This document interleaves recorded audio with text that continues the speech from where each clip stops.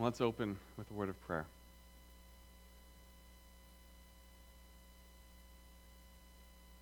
Father, you're a faithful God. You're a good God. You're a God whose mercy and grace are everlasting. Even as we just heard sung. Glorious truths they are. May we be encouraged by those truths.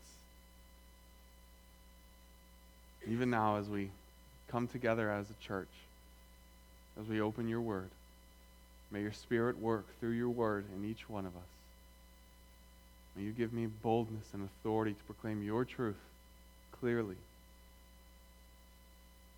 May you work this morning among us. We pray all this in the name of Jesus Christ. Amen. Galatians 6, verses 1 to 10. Galatians 6, 1 to 10.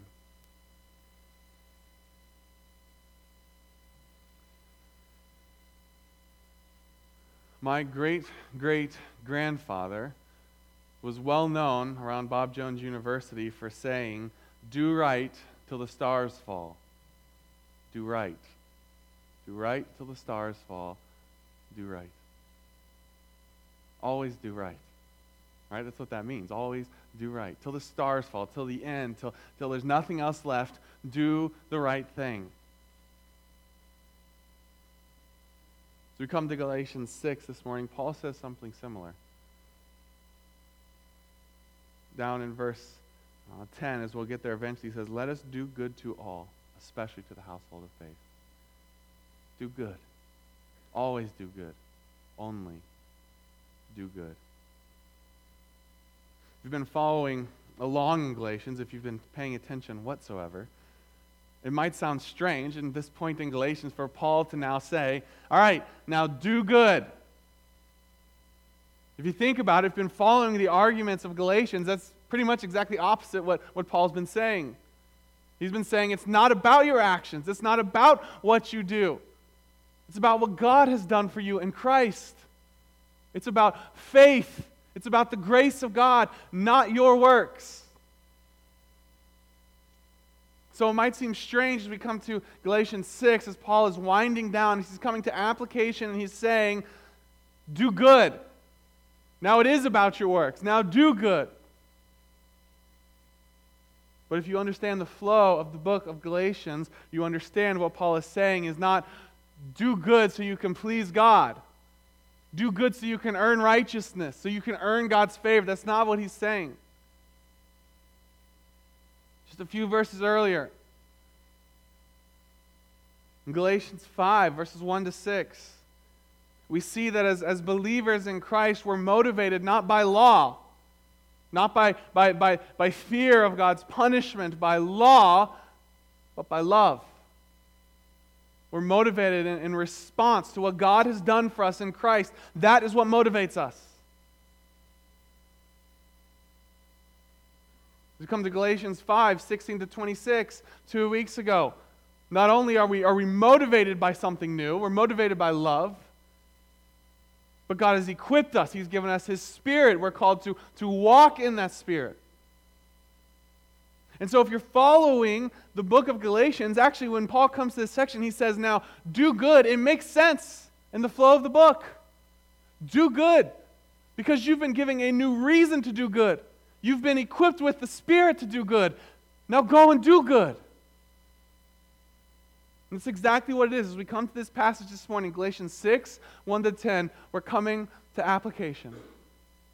Galatians 6, verses 1 to 10 is Galatians 5, 22 to 26 in practical life. This is what the fruit of the Spirit looks like practically in your life, in your relationships.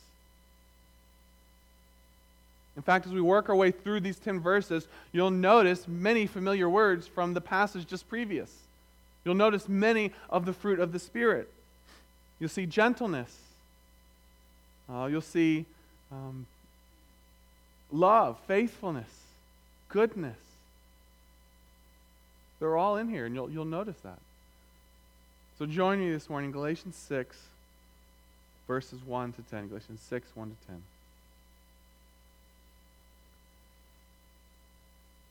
Brethren, if a man is overtaken in any trespass, you who are spiritual, restore such a one in a spirit of gentleness, considering yourself, lest you also be tempted.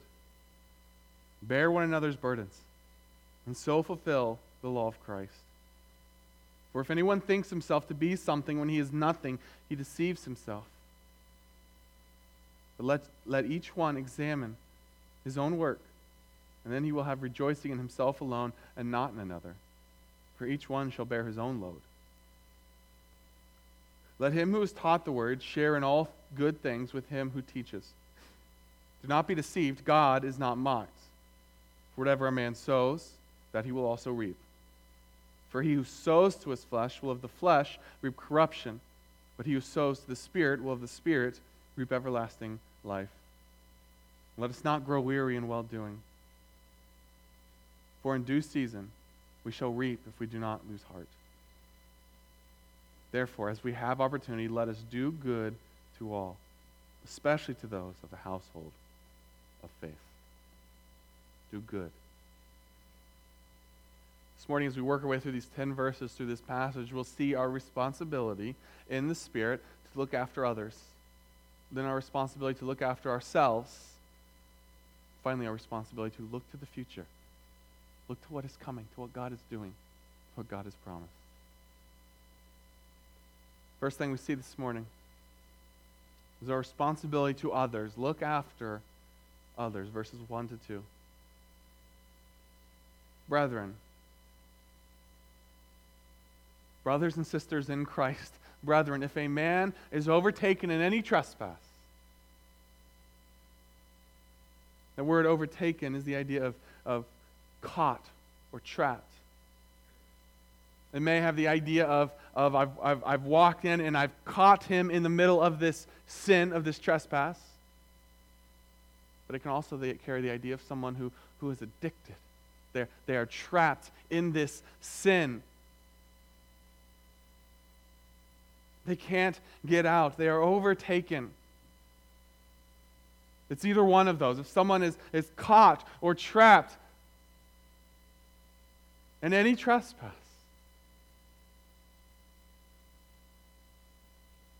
you who are spiritual, restore him.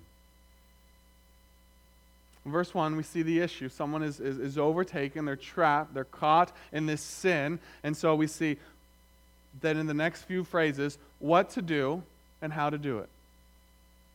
Someone's caught in this sin, what do you do and how do you do it? First, what you do. If a man is overtaken in any trespass, you who are spiritual, restore him. You who are spiritual, restore him. There's three key words in there. You, spiritual, restore. You. It's your responsibility. If a man is overtaken in trespass, you restore him. I think often we're tempted to, well, this is above me. I'll take this to pastor. I'll take this to my deacon. That's not what the passage says. It doesn't say if someone's overtaken in a trespass, then you take it to your pastor and he will restore him. It says you. It's your responsibility. You may say, well, but look at what the rest of the passage says. You who are spiritual. There's someone who's more spiritual than me, so I'm going to go to them. The idea of spiritual there is those who are walking in the Spirit.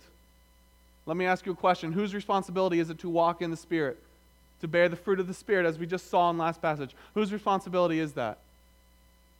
It's your responsibility. It's my responsibility. That's all of our responsibilities.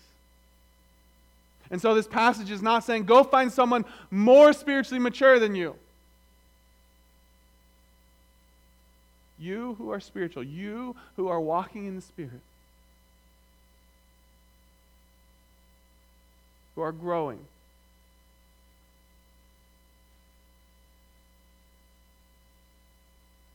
It's very broad. You who are spiritual. There's not some line of, okay, I've reached this level of sanctification, so now I am qualified to restore someone. No, it's you who are spiritual, you who are walking in the Spirit. You may think, well, I don't feel equipped to do that. I'm trying to walk in the Spirit. I'm spending time in the Word of God. I'm praying. I'm trying to serve. I'm trying to grow. I'm walking in the Spirit, but I don't feel qualified to handle this. And to that, I would remind you that it's not you who restores this person. It's not your truth, but truth is truth regardless of who speaks it. Truth doesn't change because you don't feel qualified. You see, that's your authority in restoring this person. Your authority is the Word of God. It's not how clever you are. It's not your plan to address this. That's not what fixes the problem. Your authority is the Word of God.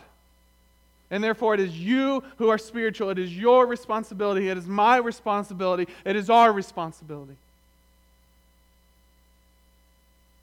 So don't look at this passage and see this phrase, you who are spiritual, and think of that as an excuse. There's someone more spiritual. That's not an excuse. That's a call to you. You be walking in the Spirit so that you can do this. There's another word there, the word restore. You who are spiritual, restore. See, that's the goal of this process. It's restoration. Someone who is caught in a sin and now it's fallen on me and it's my responsibility to go to them, to care for them, to bear this burden with them, to restore them. It's my responsibility to restore them. It's not my responsibility to punish them. It's not my responsibility to tear them down so I can build myself up. It's my responsibility to restore them. That word restore means to mend. To take something that is broken and to fix it. It's used sometimes of setting a broken bone. If you've ever broken a bone and you've had to have it set, it's not an easy process. It can be painful. But it's good. It's necessary. It's healing. And that's this word. It may not always be easy. This person may not want to hear it, and you probably don't want to say it because it's really awkward. But you who are spiritual, restore them. It might be painful. It might be difficult, but it's necessary. It's healing. See this process kind of more fleshed out in Matthew 18. I invite you to turn over there with me, Matthew 18. You may be familiar with this passage. This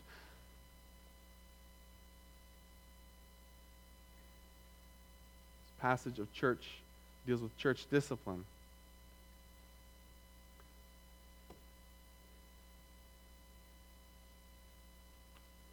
In reality, I wish we had a better term to discuss this in, because discipline is not the goal here.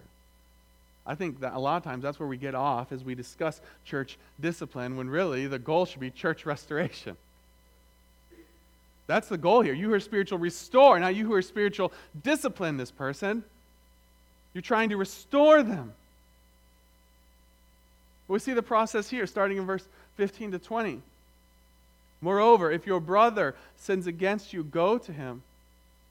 Tell him his fault between you and him alone. If he hears you, you've gained a brother. That's the goal there, notice. The goal is not to punish him. It's not to drag him down. It's not to you idiot. The goal is to gain a brother. The goal is to restore him.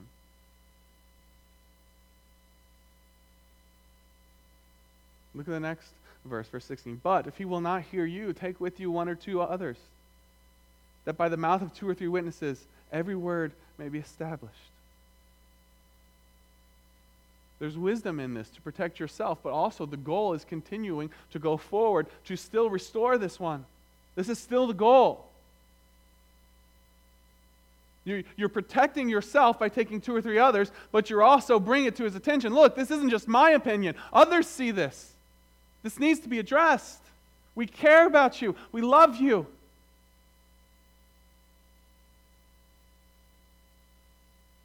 If he refuses to hear them, tell it to the church. But if he refuses even to hear the church, let him be to you like a heathen and a tax collector.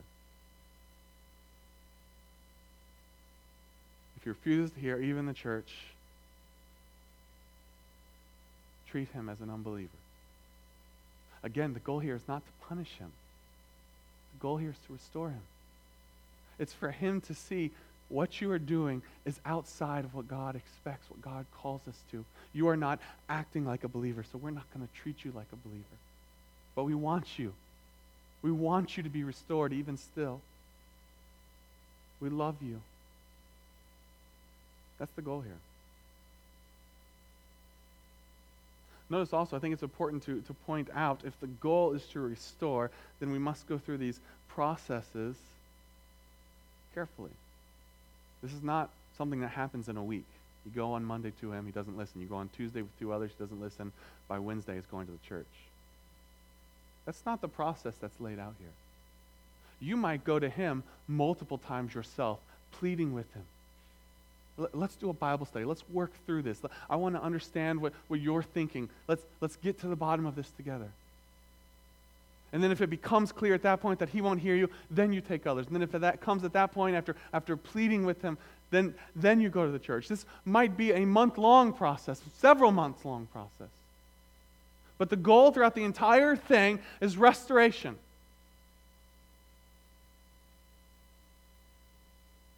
Go back with me to Galatians 6.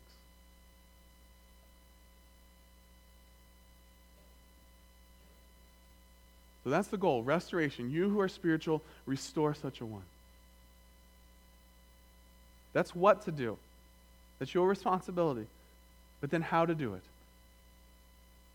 This is why I say that it's a process. It's not necessarily Monday, Tuesday, Wednesday. Because look at this next word. How do you do this? In a spirit of gentleness. In a spirit of gentleness. Gently. Gently. You come alongside them. You love them. You care for them. And you point them to the truth. It's not you who's going to change this person's mind. It's the Word of God. It's the Spirit within them. Gently.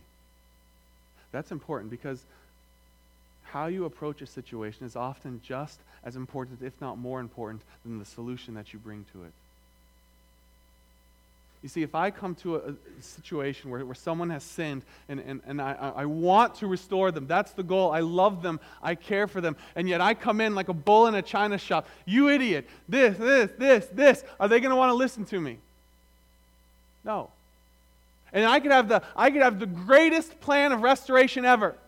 I could have it down to a science. And yet if I don't approach them right, gently, in love, they're not going to hear me.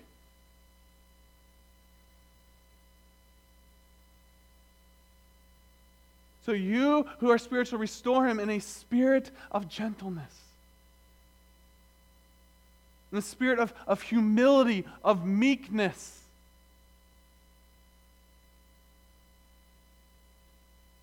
What do? You restore him. How? Gently. And secondly, mindfully. Considering. Considering yourself lest you also be tempted. Considering yourself. I think that line is in there for protection. Protect yourself in this, right? How many lifeguards have dove in the water to save someone only to end up being swept out to sea themselves? Be careful when you do this. Be mindful when you do this. Be aware of yourself, of your own weaknesses and struggles and limitations.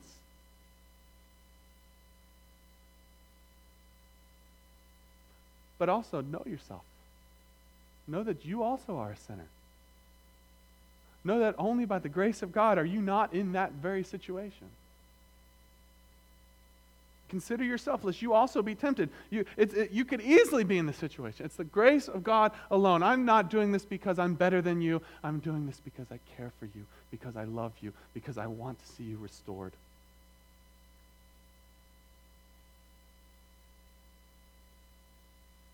So, brethren, if man is overtaken in a trespass, what do? You restore him. How do you do it? Gently, considerately, mindfully.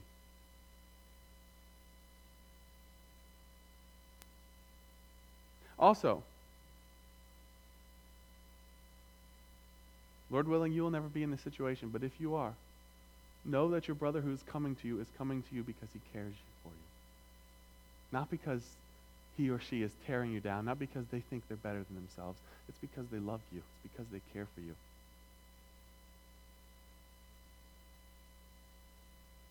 So go to them with this attitude, but receive them also. Listen, because they care for you. They love you.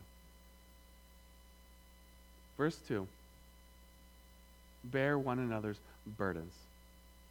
Verse 1 is very specific. It's focused in on a specific burden. In verse 2, Paul then broadens it out. Care for each other this way. Bear one another's burdens this way. Now just generally, bear one another's burdens. Bear one another's burdens. That word burden it's a significant weight. Something that is too heavy for you to carry by yourself. Something outside of the normal weight of everyday life. Bear one another's burdens. It's a general statement. Weep with those who weep. Rejoice with those who rejoice. Support, love, encourage, bear one another's burdens.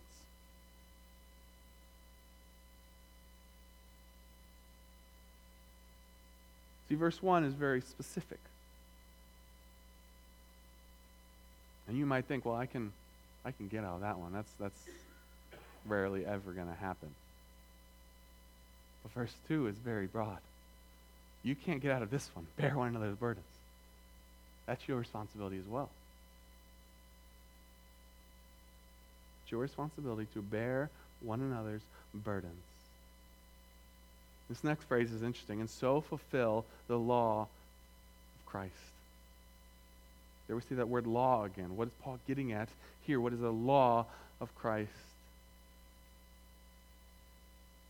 Probably what Paul's referring to is what Todd even mentioned this morning.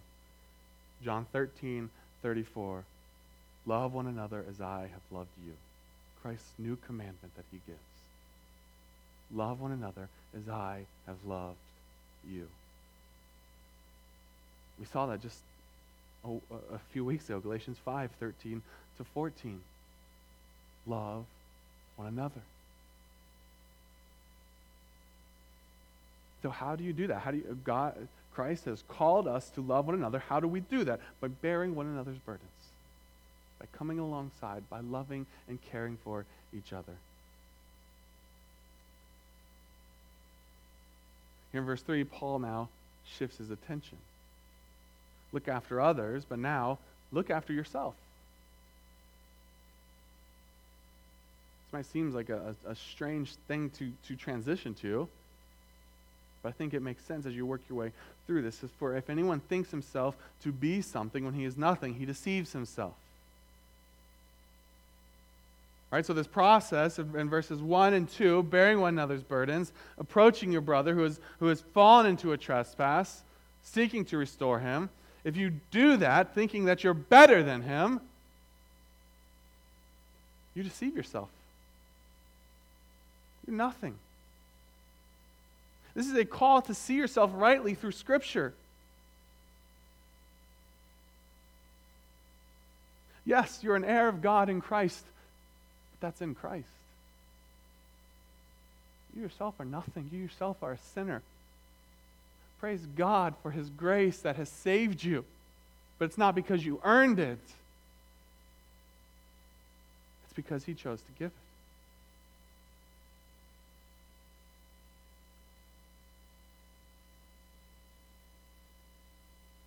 Verse 4, let each one examine his own work. Now that seems completely opposite of verse 2. Bear one another's burdens, let each one examine his own work. What in the world is Paul getting at here? Well, let's look at the difference between burden and work.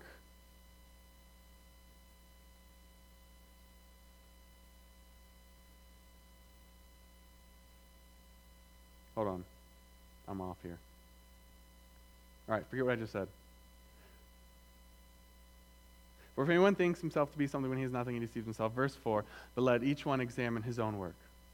Examine. Test your own work. Be harder on yourself than you are on others. Right? Matthew 7, 3-5. The log in your own eye compared to the speck in the other. Take care of the log in your own eye before you take care of the speck in someone else's. Look to yourself. Examine yourself. Consider yourself. And then he will have rejoicing in himself alone and not in another. He will have rejoicing in himself alone and not in another. What Paul is getting at in verse 3 and 4 here is this idea. Rejoice not in what you have done, rejoice in what God is doing in you. You see, verse 3 and 4 is the difference between law and grace. Grace rejoices in who God is and what God has done in me. Grace restores a brother, and gentleness, considering himself, lest you also be tempted. Whereas law looks to self. Law says, I haven't done that. In fact, I've done this and this and this. I am better. Law rejoices in me by putting someone else down, by comparing. Yet law also rejoices in looking at what I've done when I do restore this brother. Look what I've done. Now look what God has done. Look what I've done. Look at my plan. Look at how good I am.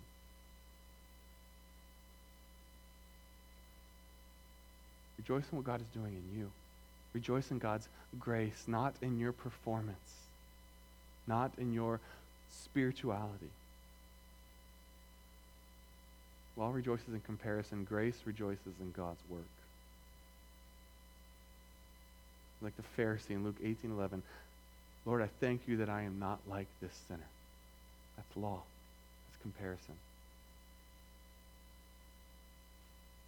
And Paul says here, bear one another burdens in a spirit of grace. Because of the grace of God. Because of what God has done in you. Not because you're better than this person. Verse 5. This is where I got off earlier. For each one shall bear his own load. That sounds different than verse 2. Very similar to verse 2. Bear one another's burdens. Bear your own load. So let's look at the difference between burden and load. I mentioned earlier, burden is something significant, a significant weight, something that's too heavy to carry alone, whereas load would be the normal, everyday weight of life. It's the responsibilities, the expectations that God has put on you, that he's given you. For each one shall bear his own load. Others' needs are not a valid excuse for unfaithfulness in my responsibilities. See, God has given you responsibilities, and he calls you to keep those responsibilities. And it's not a valid excuse to say, well, I had to help him bear his burden, so I couldn't take care of my responsibilities. No. In fact, you cannot bear someone else's burdens if you're not caring for your own responsibilities. I don't know if you've ever flown in an airplane. I love flying. I hate airports. They're a hassle. But once you get down, you sit on the plane, the feeling of taking off, the feeling of landing, I love it. I like flying. But if you've ever flown and you've paid attention at the beginning as the stewardess is giving her little talk, and you've got this little booklet that you have open, and she's saying, if the oxygen drops, this mask will drop from the top, and she pulls the mask down, and she puts it on, and she shows you how to do all that. But she always says this, or he could be a steward, I guess. They always say this: put on your own mask before you assist someone else. They always say that every single time. Why did they say that? Because if you don't get your own mask on, you're putting yourself in jeopardy. If you put yourself in jeopardy, you're putting this other in jeopardy who you're trying to help. If you're seeking to help them before you take care of yourself, of your responsibility, then you may not even be able to help them. Now we've lost two. That's what Paul is getting at here. Be faithful in your responsibilities so that you can bear one another's burdens. Do what God has called you to so that you can then love others as well. So you're free to do that. You're able to do that.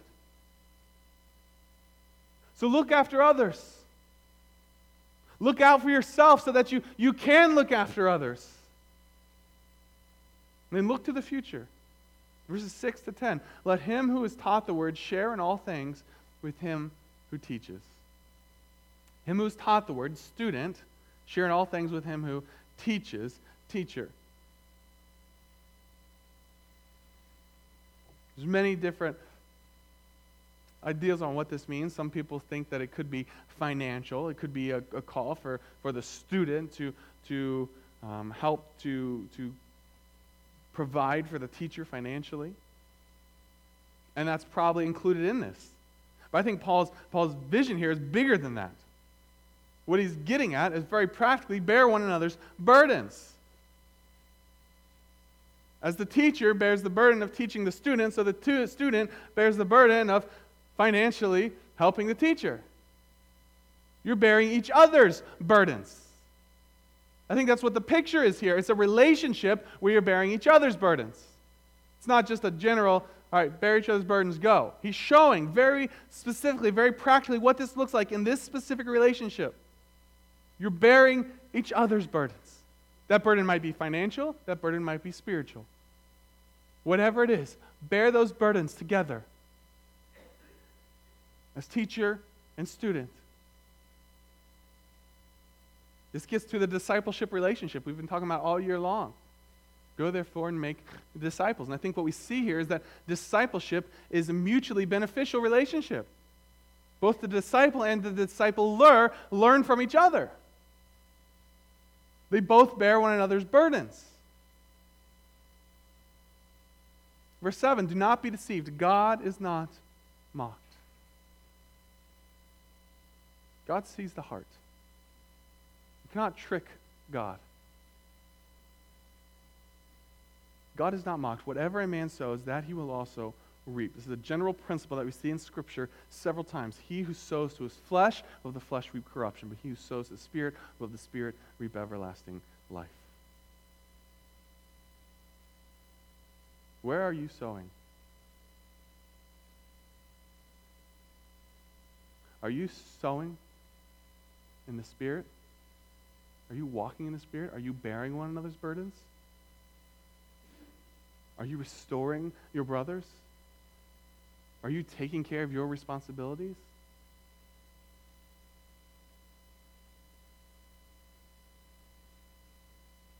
You see, God is not mocked. You cannot trick your way into heaven. You might be able to come to church, and you might be able to trick all of us. You might be able to put up a front and to look good here. But God sees into your heart. What's your motive? What are you doing? Why are you doing this? What are you sowing? Are you sowing to yourself? Are you going about this to make yourself look good? So you can have some kind of social capital or whatever it is so you can look good? Or are you doing this in response to what God has done for you? By the grace of God. Are you sowing to your flesh? Or are you sowing to the Spirit?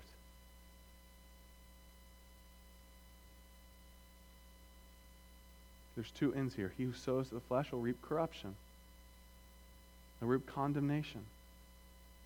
But he who sows the Spirit will of the Spirit reap everlasting life.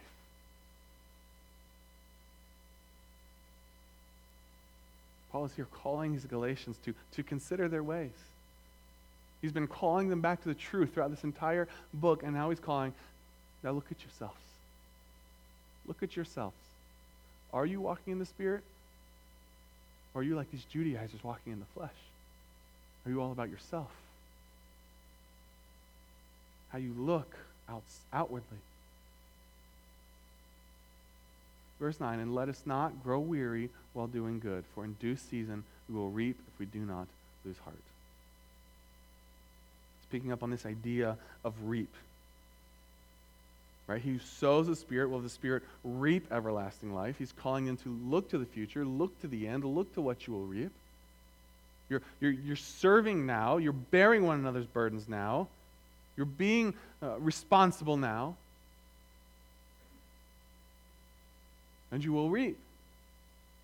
Verse 9, but don't grow weary in doing good. Don't grow weary. Be faithful to bear one of those burdens day in and day out, and how easy it is to grow weary of doing good. It's very easy. How many of us, in just this week, will start the new year? And we'll set out, and you may sit down and write down some resolutions. This year, I'm going to read more. I'm going to eat better. I'm going to drink more water. I'm going to read my Bible every day.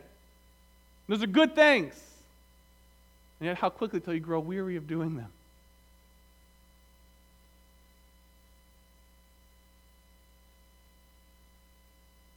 Don't grow weary. Be responsible. Be strengthened. For in due season you will reap. There's coming a time when you will reap. God sees, God will reward. So don't grow weary. Look to that. Know that He's coming again. Know that there is a reward. And be faithful. For in due season you will reap if you do not lose heart. Be faithful in what God has called you to. Be faithful in your responsibilities. Be faithful to bear one another's burdens. Be faithful to restore your brothers. Don't lose heart. Therefore, as we have opportunity, not if you have opportunity, but as you have opportunity. The idea here is that you do have opportunity. You're alive, you're breathing, you're here. You have opportunity. So because you have opportunity, do good. Let us do good to all. Especially, not exclusively, do good to all, but especially to those who are of the household of faith, especially to our brothers and sisters in Christ. Do good, especially to your brothers and sisters in Christ. Don't lose heart.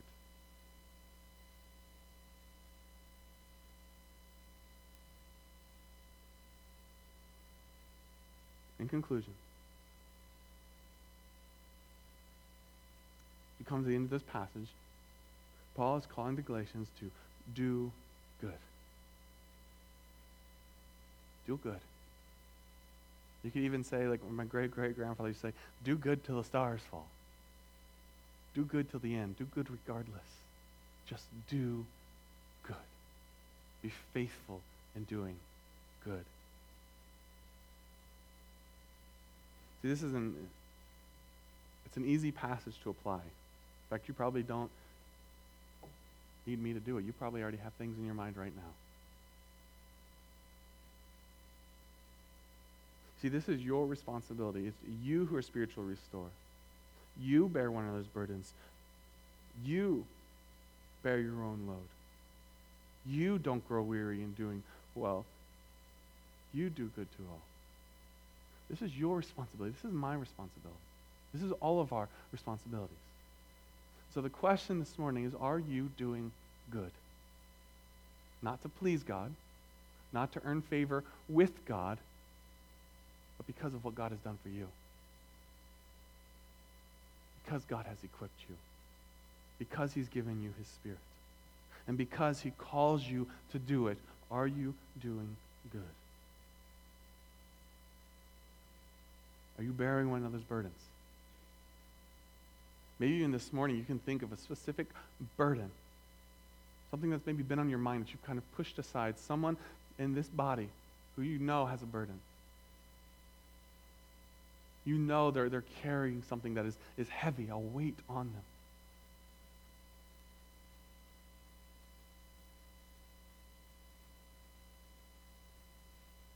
Maybe it's an older person. Maybe it's a young couple who's just had another baby.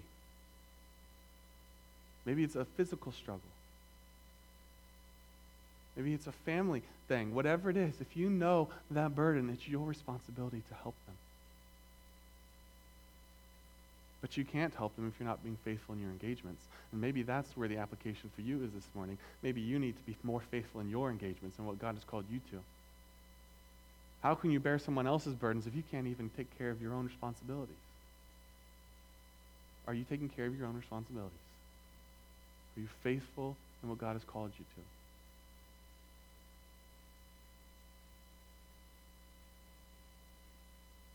Maybe this morning, as we've looked at this passage, you've realized that you've been sowing to the flesh. You've been putting your time, your energy, your hopes in the wrong thing. You've been sowing to the flesh and not to the Spirit. Maybe that's what you need to take care of this morning. Whatever it is, look to the future, for in due season you will reap. The question is, what will you reap? You will reap. You'll either reap corruption or everlasting life. Let us do good to all, especially to those who are of the household of faith. We're going to close by singing the song, Servant's Heart. Give me, Lord, a servant's heart.